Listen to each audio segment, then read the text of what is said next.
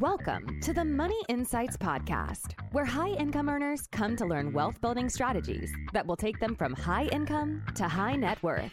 With your hosts, financial and wealth-building experts, Christian Allen and Rod Zabriskie.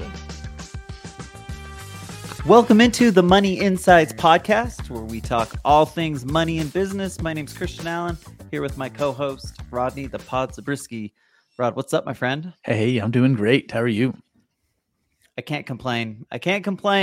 When we recorded yesterday, I was a little grumpy over the valuation of my house, but I have since recovered and we're moving on. So doing good. And I'm super excited today, Rod, because I've been listening to podcasts like all morning. Yeah. And it's kind of gotten me fired up to talk about some topics that I'm seeing out there. Basically, today we're going to do the third part of our Asking Rod the Tough Questions episodes. Mm-hmm. And I think we're going to hit on some fun stuff. So from that standpoint, I'm feeling good. I'm excited. Awesome. Well, I'm excited too. Okay. Really quick, Rod, before we kick things off, I just want to remind everybody to join the Facebook group if they have not. As a reminder, it is Investment Strategies for High Income Earners. And we'd love to have you if you haven't joined it yet. Questions, if you have any questions that you want us to answer on the show, send them to either Rod or Christian at moneyinsightsgroup.com. Okay, Rod, without further ado, let's get into part 3 of Asking Rod the Tough Questions, which, as a reminder to anyone who may have missed the first couple pieces of this episode or this 3-part series, basically it's been me doing a dive into all things financial, like literacy related, right? I've been listening to podcasts. I've been reading articles, doing due diligence, and finding some of the questions just as I go through it that I think that this will be interesting. Let's talk about this.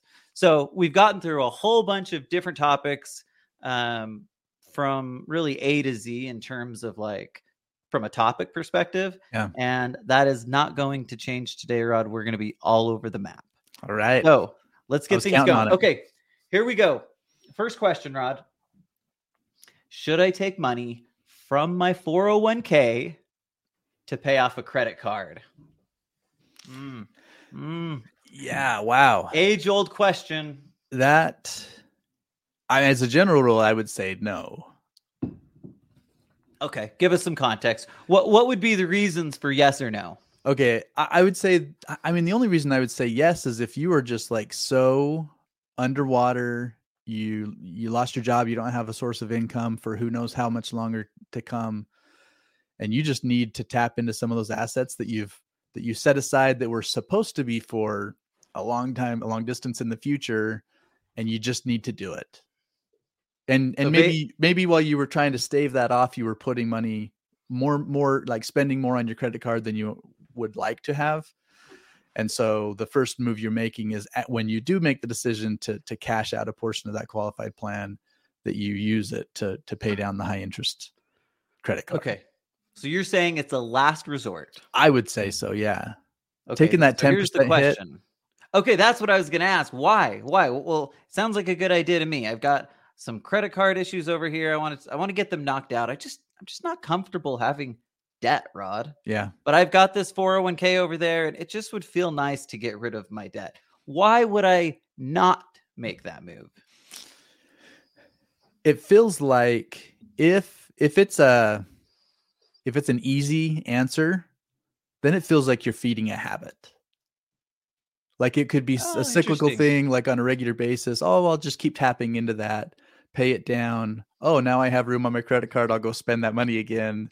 And then 6 months later, I'm tapping into it again. Right. Oh boy, Rod, this goes back to behavior versus the numbers. Totally does.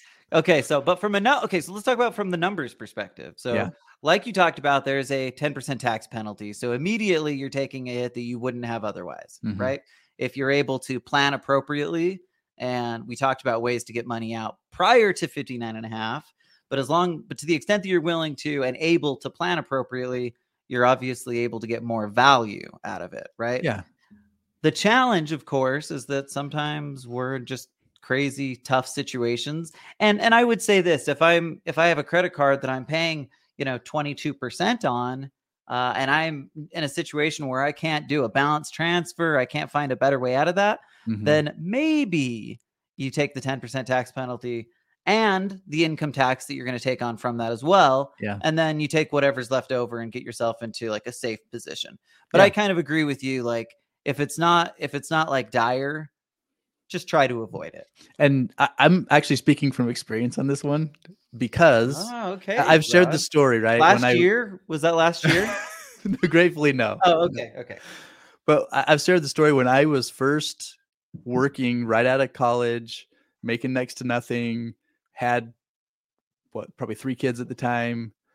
And it was the least advantageous time for me to be putting any money into a qualified plan because of all the tax credits and not a big tax bill to begin with anyway, right? So you have to have like a little bit of income and go past like the initial tax thresholds to have any income tax. Right? Yeah, exactly. So, I followed, the Dave Ramsey's advice. Yeah, so it was Dave Ramsey. It was our HR director. She's like, you need to be responsible. There's a lot of people. Future, all that kind of stuff. So I'm setting this money aside, and Rod, you had an MBA. Of course, you knew that the at the time I didn't have. To be sorry, fair. Okay. Well, Rod, you were considering being an MBA student at some point in the future. Therefore, of course, you knew that the 401k was the obvious choice in that moment. Yeah, had to be. Okay. So, okay, but then fast forward, I put that money aside, and then I've also shared the story of buying the furniture company in 2007. 2008 comes, we're kind of picking up the pieces, and in that process, I cashed out a portion of what I had put into my 401k previously. Okay. Paid the 10% penalty after not really having any tax savings to begin with. Anyway. Well, okay. So at least, I mean, I don't know if you got some sort of match or whatever, but at least it sounds like you were able to get value from that, right? So it sounds like you were in a tough situation. So so I used it and it again, things worked out fine. But just if we're talking general rules, it was a last resort. Okay. It wasn't the first place we went. Yep, I agree with that. I don't really have any other thoughts on that. I just think in general, avoid taking money from qualified plans to pay off credit cards. Okay, Rod, what do you think about reverse mortgages? What's your take on a reverse mortgage? Believe it or not, there's some hot takes here. Some people are this is bad, evil, and like, whew. And other people think it's a godsend because it's, giving some people who wouldn't otherwise have capital access to some. So where does Rod the Pod fit as it relates to reverse mortgages? I've heard the same, like the people that come to the standpoint of in no situation should you ever consider it. Okay, so where does that come from? I think actually before we get to where it comes from, give me your initial take. Okay, my initial take is that you gave the kind of the two scenarios. Some people say it's the worst thing ever. Some people say it's a godsend. I've seen more on the second scenario where it was a very beneficial thing for people. I'm thinking about a couple who were ready to retire mentally and just like exhausted. Yeah. And it was the reverse mortgage that basically made it, I mean, it probably would have been possible anyway, but just put them in a really comfortable place. It didn't create in the specific example, it didn't create additional income for them, but what it did is it removed their mortgage payment. And without having that monthly mortgage payment, the income they generated from the other things that they had done to prepare for retirement was plenty to cover their retirement. So, and I've seen other situations where people get in a pinch with maybe it's liquidity or for other reasons, they need more income in retirement. They have the house sitting there and the equity in the house, especially in a lot of cases where it's just owned outright. That's like the biggest asset they have. And it seems silly in a situation like that to just suffer instead of tapping into this asset that you, I mean, an objection you often get is, well, then it's not there to pass on to the kids. And my answer to that is, so you're going to be miserable living on less than you could just so that you can pass on this house to the kids. And when you say it that way, then they're usually like, oh yeah, okay, get your point. You know what I mean? Well, and most of the time it's, the kids are also encouraging, we hope, right? Encouraging their parents to use their assets and That's not, true. Not change their lifestyle because they're hoping to give some money. I do realize that giving money to people is important. Mm-hmm. For some people, that's a critical element, something that they would take a lot of pride in, and certainly don't want to take away from that. But obviously, if it comes down to your own ability to retire comfortably, live a comfortable lifestyle versus having to scrimp or potentially worse, and in return being able to give, kids some money, like it seems like a pretty obvious. Okay. Couple thoughts here.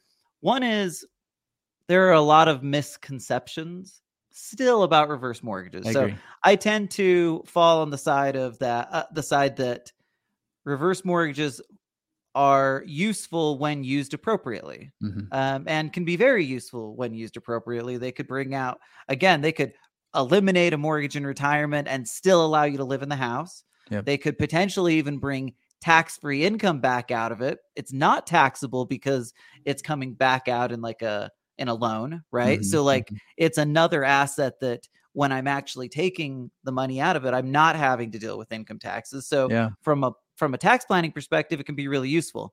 So anyway, okay, well, where do you think the aversion, like this strong aversion, has come from? Because there certainly are strong opinions about why it's such a terrible move. Yeah. First, I want to clarify a couple things that on the misconception side. One is maybe I can set some context first, because typically the person who approaches that is saying, I'm planning to live in this house for the rest of my life.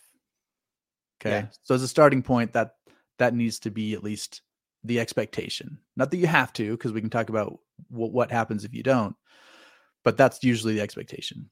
And then secondly, I think there's a misconception about what happens to the home or to the kids.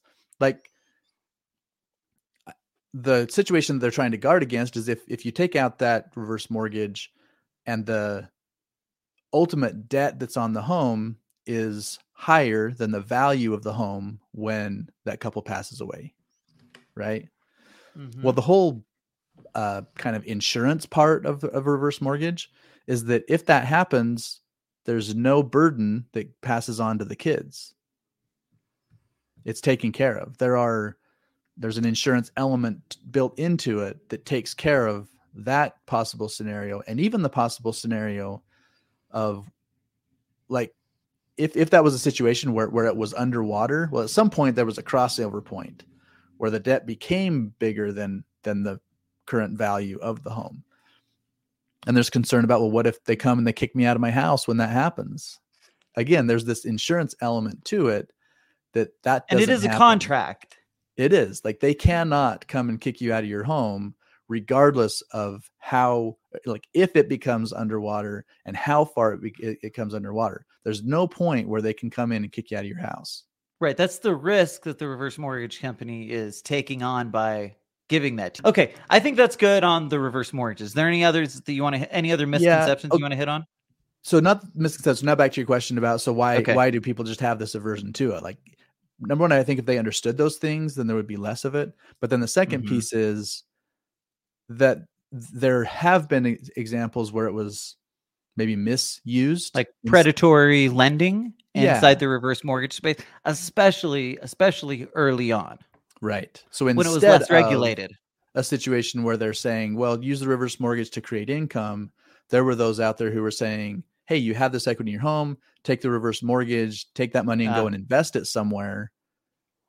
And then that's where it became just this wild west of, okay, well, where is it being invested?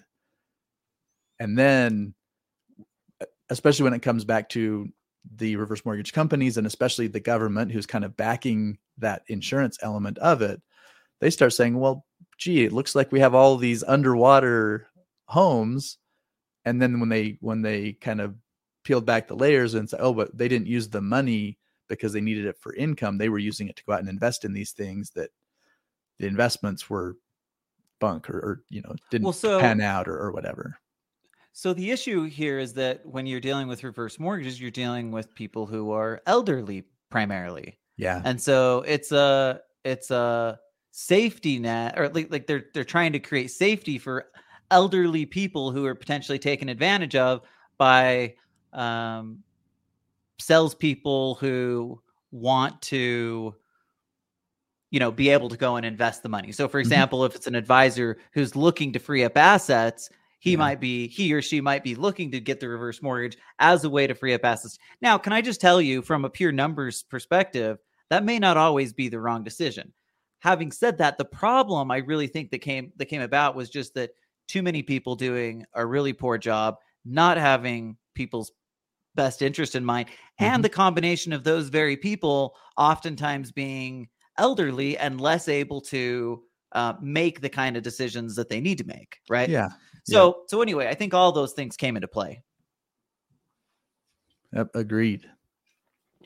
Okay, Rod, number 3 on our Asking Rod the Tough Questions for today. What's the right age to take Social Security?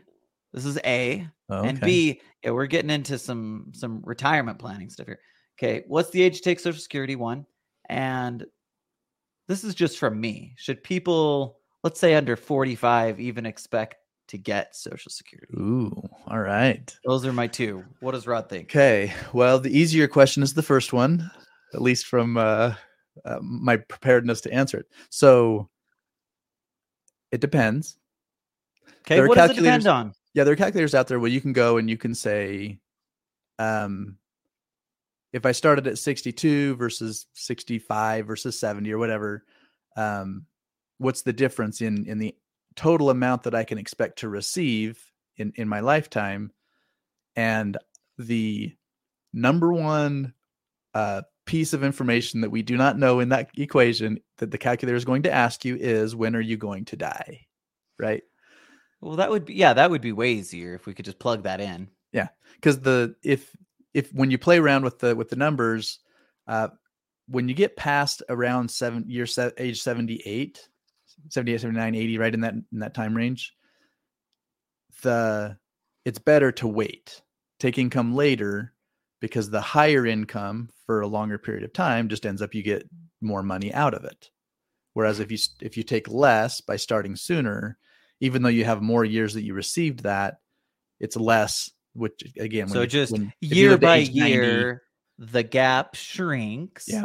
And eventually the waiting would overcome it if you lived long enough for that to happen. That's right. Yep. And that's really what's happening. So from what I remember, and we used to do a lot of this has been 15 years ago though, so I'm not as sharp on these things as I once was, out of full transparency.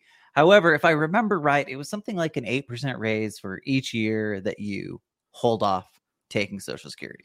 Yeah. So yeah, 7 comes to mind, but yeah, right in that range. Okay, 7, 8, we're in the ballpark. But it sounds great, right? If you wait, you get the raise. Why wouldn't you wait? Yeah. So does it ever make sense? Okay, here's where in my analysis, I know we've differed on this a little bit, or at least you've second guessed the thought process behind it. But in my analysis, if I'm going to retire at age 62, or I'm already retired when I hit age 62, and the alternative to taking the income is that I am harvesting assets, I'm digging into the nest egg to have that income instead of taking it from the Social Security, then I think it makes sense to go ahead and turn the income on at age 62. Okay. Yeah. The reverse of that is if I'm working and I'm willing to continue to work beyond age 62. So it's a question of, do I stop working and take the Social Security, or do I even start taking it while I'm still working? Then I would say no. Wait until you're done working and then revisit that decision on Social Security. Well, and they ding you on Social Security the more income you have outside of Social Security. Right. Now, that said, most of our listeners are going to blow so far past like the income numbers that it's probably not going to have much of an impact there. But if you were, let's say, you know, in that maybe $100,000 and under range, the way that you manage Social Security from a tax standpoint could be pretty significant. Yep. Right? Yep. Okay. I don't think I have anything to add, Rod. I think I pretty much agree with what you're saying. I actually am going to respect your analysis today. All right. Just say, let's go with it. Again, I haven't been in the nuts and bolts of that in a while. But it's one of those things where if you think you're going to live a long time, then you probably want to wait, hold out as long as you can, as long as it makes sense. And if good genes are not on your side, longevity is not on your side, you might want to consider starting it earlier. Yeah. Okay, Rod, yesterday when we were recording, oh, sorry, you were going to say something. Go ahead. Well, you had the second part of your question. Oh, shoot. You're right. I totally botched that. Rod, the second part of the question coming from me, should people, younger people, and I used 45, even expect to get Social Security at all? It's a fair question, because think about when the whole question mark started to come around as around Social Security. See, I don't remember exactly when it was, but let's say about 20 years ago, right? Yeah. Well, someone who's 45 is still another at least 17 years away from where they would start. So think about between now and then what's going to happen. And there are going to have to be changes made. And I think this is me just kind of reading the political landscape of the direction of things that make sense, right? Like there have been a lot of crazy things that are thrown out there, like they're going to take away your IRAs. And I'm not here to say that, you know, far be it for me to tell Washington what they can and can't do. But some of those things just seem so far-fetched. I don't think we're quite there yet as far as our socialist, level.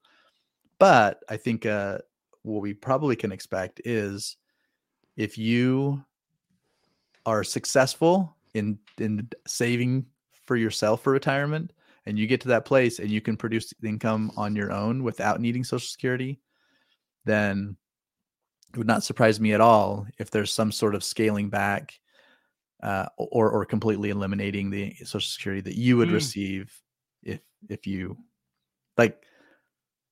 I think that's interesting. I mean, one way or another, with Social Security being in such a mess, like obviously it has to be adjusted. And so the likely outcome is that they continue to increase age, which it feels like I read an article yesterday with Congress trying to increase the age of when Social Security can be taken. But it's going to be a combination of reducing benefits and increasing age until they can get it into a healthy place, or just phase it out entirely. Yeah. When it was originally introduced, it was a forced savings plan because they wanted people to have money when they retired. I think it's going to morph into more of a kind of a social plan to help those, who have less income, who need it. Yeah. Yeah. Okay. And that's a good thought, right? As we get to that point, it's, you know what? I'm fortunate to be one of those people who don't really need Social Security, so I'm not planning on it. And if we can do something to help people who are less fortunate and need it, then I'm all for it.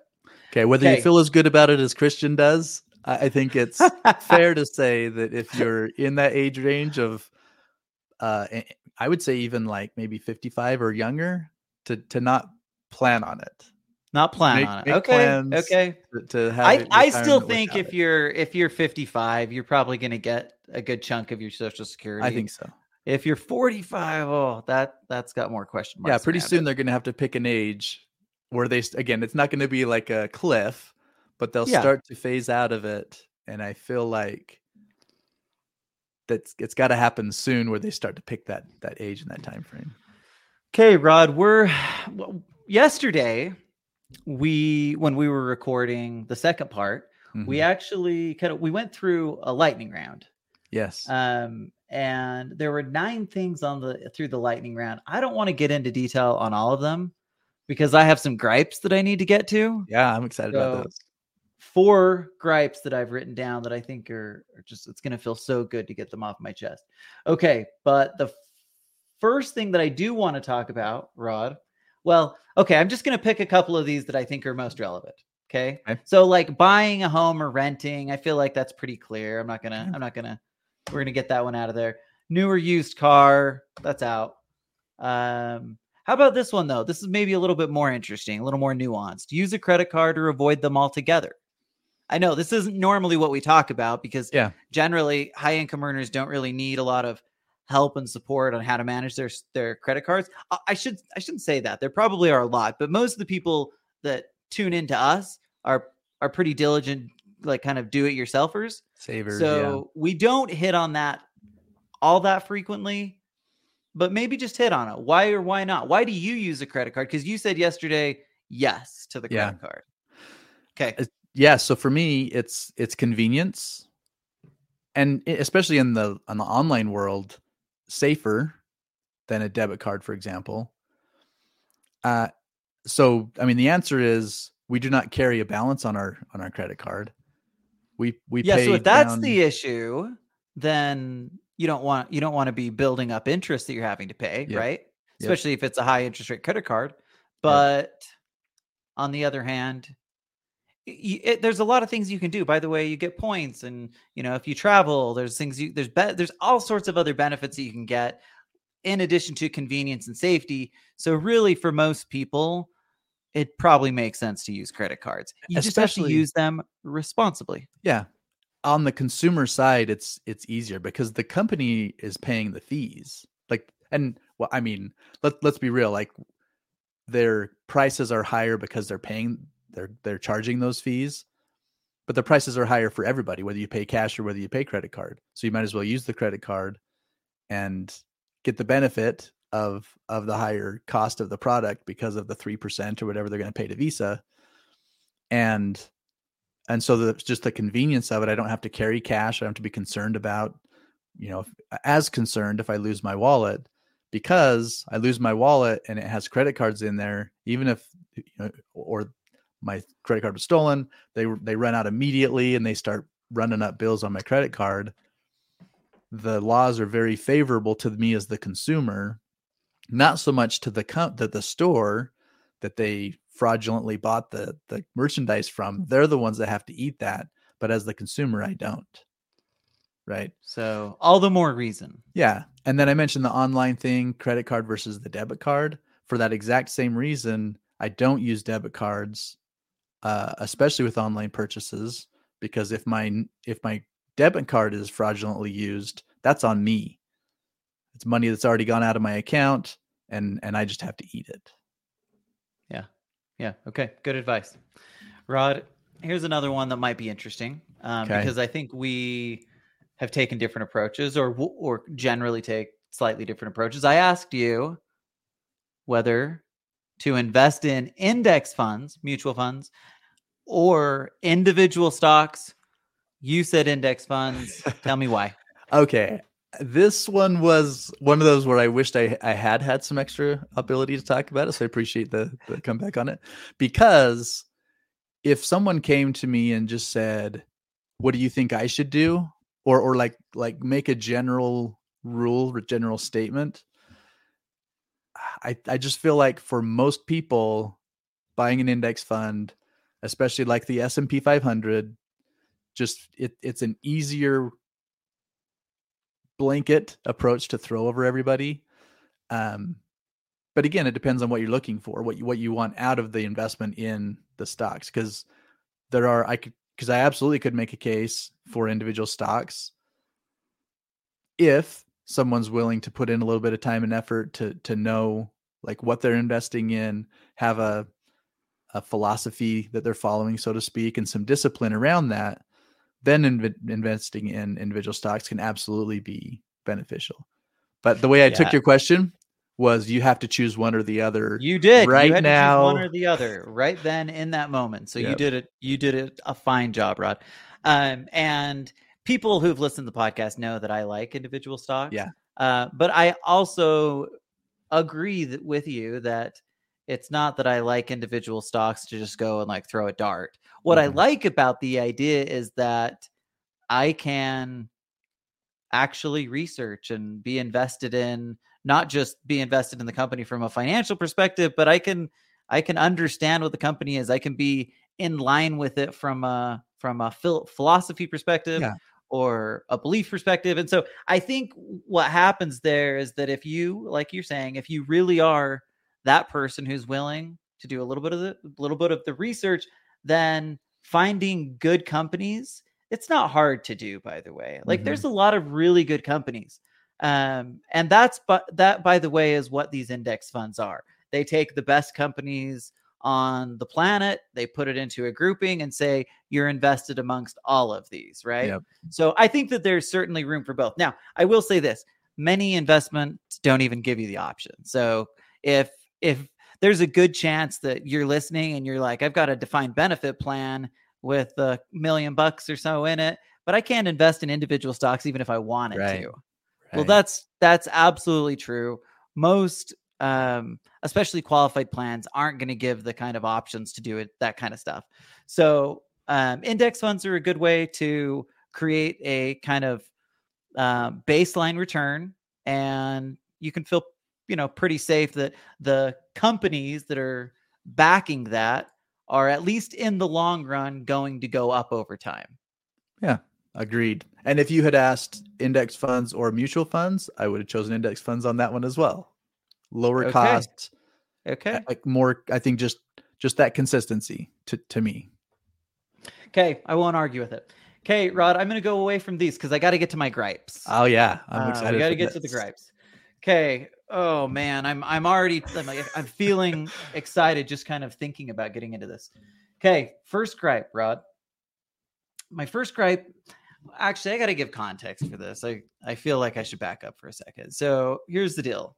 I really do enjoy like learning from other people and understanding what other podcasts are talking about and why they're talking about it.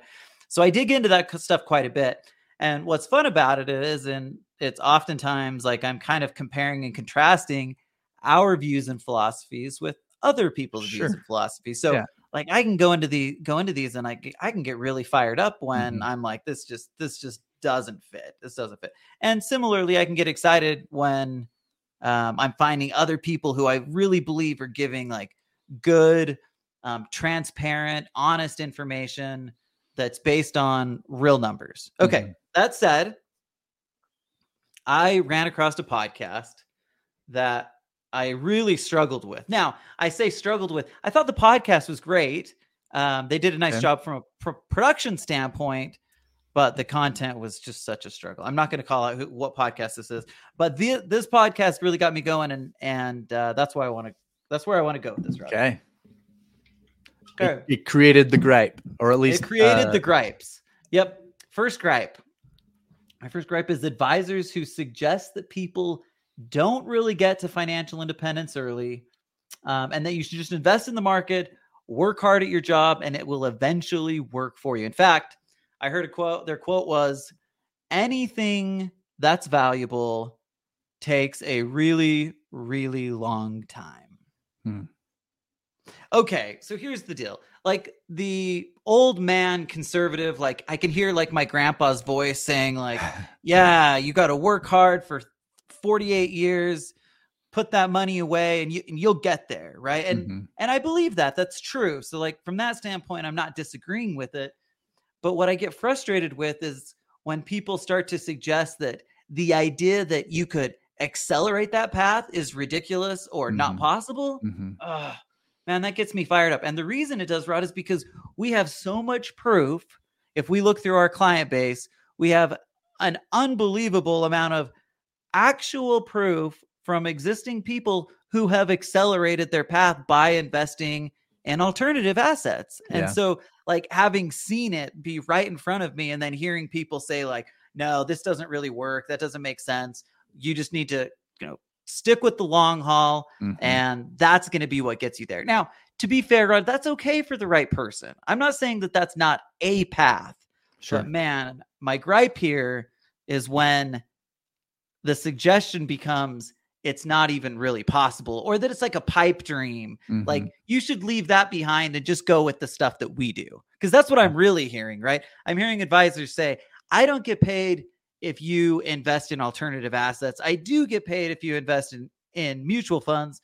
So I think you should go to mutual funds, but they're not saying that part out loud. Right.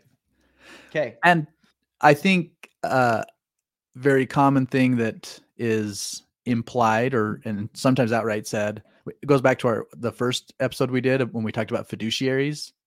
Yes.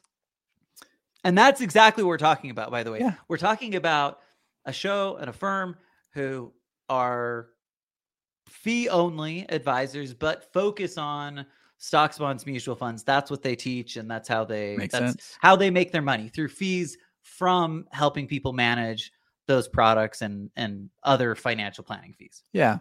And as most of the people listening to this know, we are most often speaking to people who are high income, fit into that maybe smarter investor, able to certainly do the more diligence. Sophisticated in general. Right. Like the average baseline is a little more sophisticated. Because when you go from where they are living, where it's a very highly regulated environment, the SEC tries to stay on top of things and the way that things are marketed and all this kind of stuff. When as opposed to when you move to the alternative space, where it can become more of the Wild West. Obviously, there are regulations. If you're, getting involved with the right types of, people who have offerings out there, then, and you're an accredited investor, etc., then I think you're okay.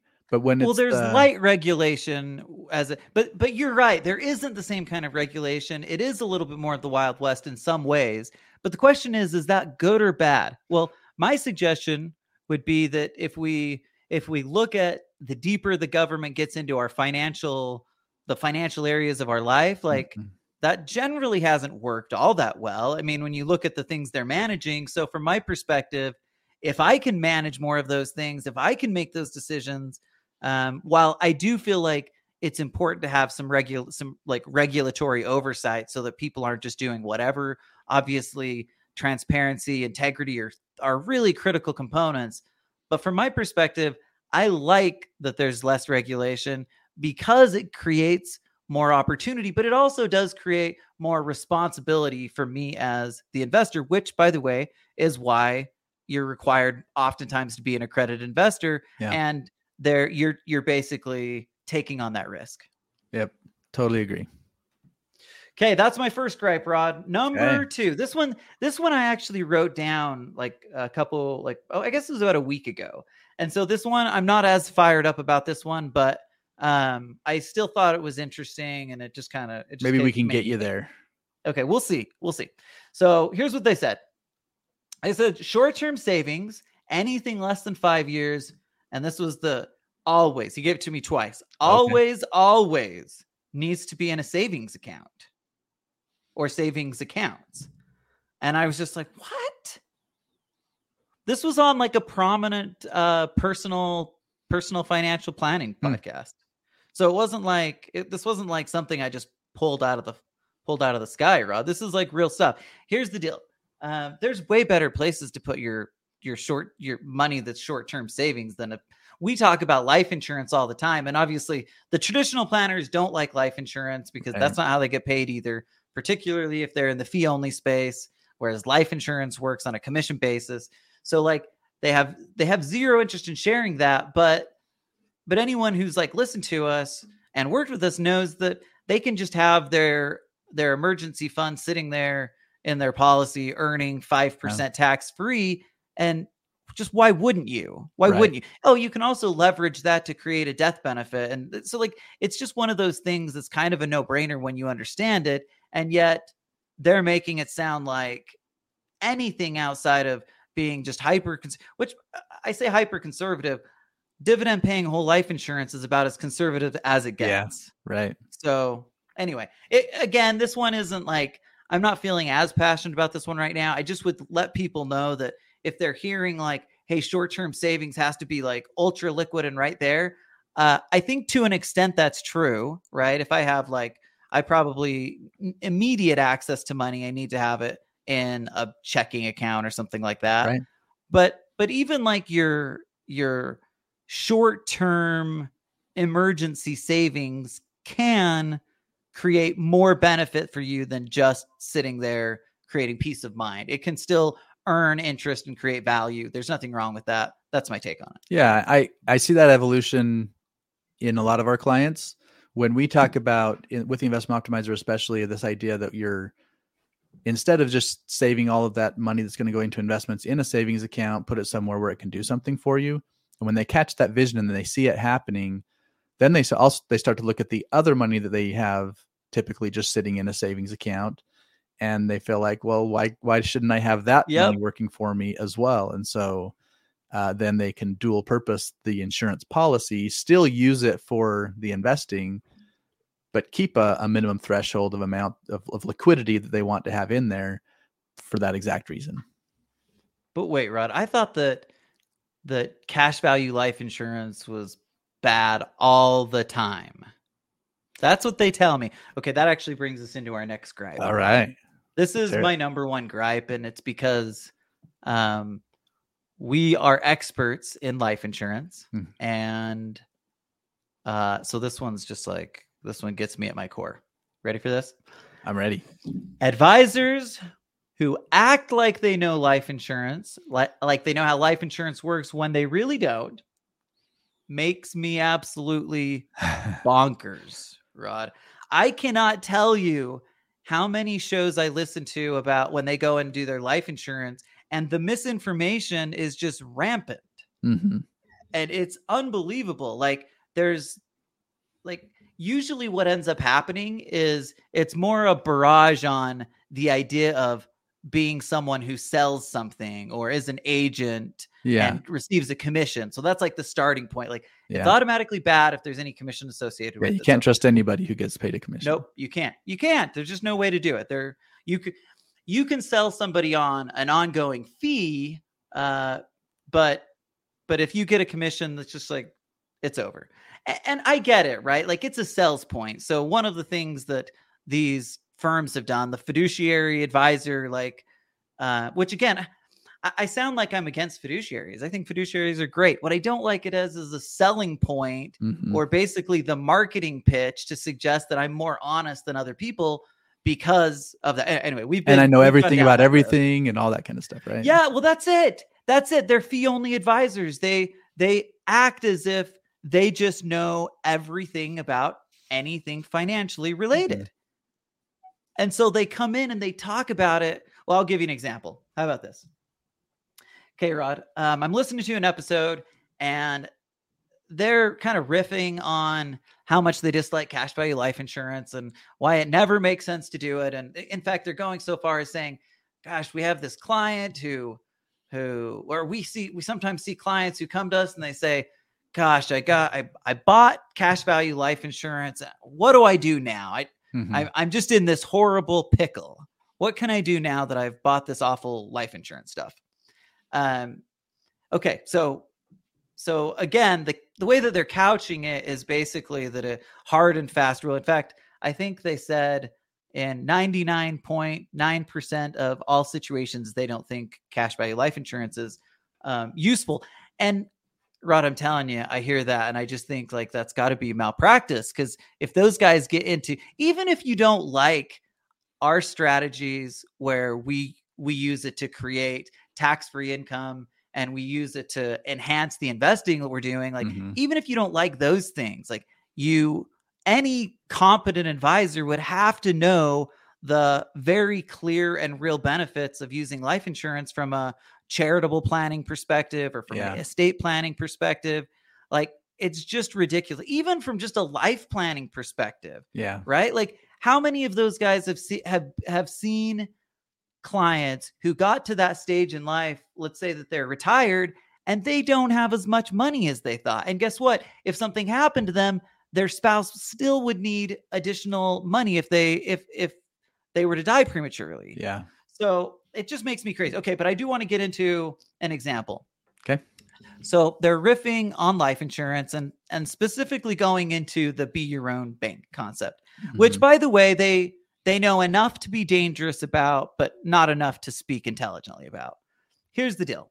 They start saying, really, the be your own bank concept doesn't make any sense at all. Life insurance is just one of many vehicles that I can just leverage and borrow against. And it's the same thing. They're like, I can do that with real estate. I can do that with a stock brokerage account and a margin loan. Like, they go through these 4 or 5 things and they're like, it's exactly the same. And in my head, I was thinking, oh my gosh, this hurts first.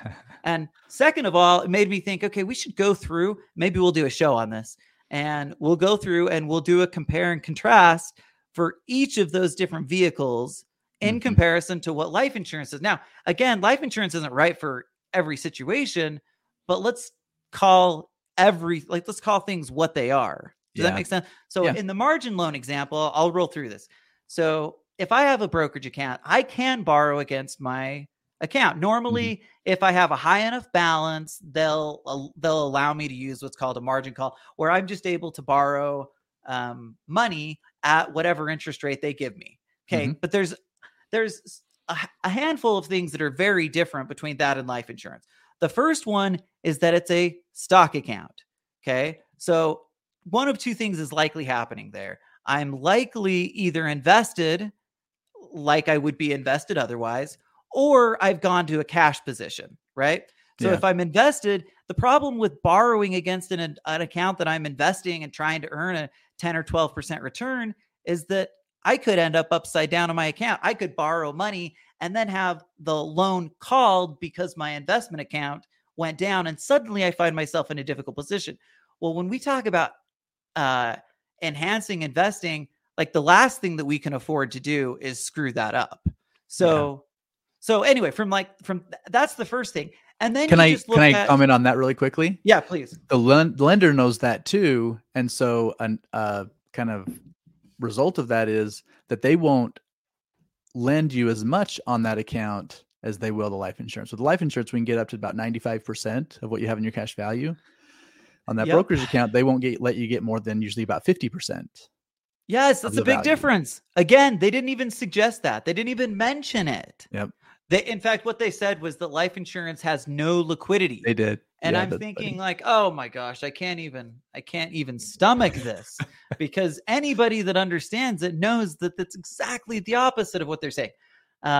Okay. So you can tell, Rod, this gets me pretty fired up. Yeah. I do have one more gripe. Okay. And then we'll call it a day. My final gripe is kind of an add-on or a build-on from what we've been talking about, but it's, again, going back to traditional advisors who make people feel stupid for asking the question, what else is there? And what do I mean by that? I just mean that so frequently, as we go through like the investment journey, and this is what we see from people, right? We see the reason that people come to us is oftentimes because they started in the traditional world, they worked their way up, and then they got to a place where they started to have a desire to look for other things, more, greater opportunity, more effective, more efficient ways to accomplish the same objective, right? Yep. So what I was just listening to this. When I was listening to the show, I was like, I don't even know what to say, Rod. I was just so furious because your blood was boiling. My blood was boiling. That's what I'm looking for. My blood was boiling because this dude, he's literally saying to people like, why would you do that? And his defense was, make them explain to me exactly why they're doing it. So it was just like, okay, if I go to you and I say, hey, Joe Schmo advisor, I decided that I talked to Rod and Christian and I decided to buy life insurance, right?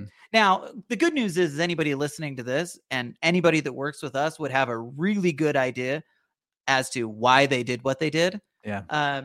But the point that he was trying to get at was just trying to challenge people far enough that they would just find themselves in a difficult position, throw them out of whack and basically say, if you don't understand it, therefore what? Therefore it must not be. If you don't understand it completely, then it must be bad.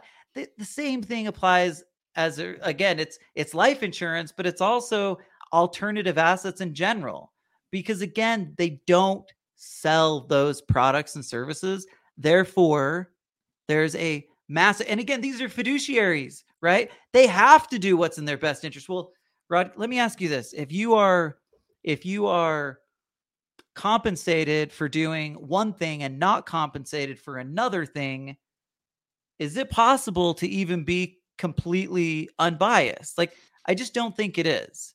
I was a communications major in my undergraduate, and it is impossible for anyone to not be biased. I did a double negative there.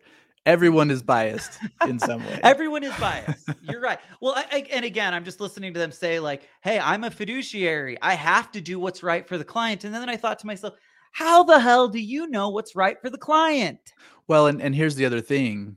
Is it safe to assume that when they're recommending that the person participate in their 401k or buy a mutual fund, is it fair that they are completely educating them on every element of that, so that if the next advisor were to ask the client, well, tell me about the mutual fund that you're invested in. Oh, well, it's called this. Well, do you know what they're invested in? No. Do you know what the fees are? No.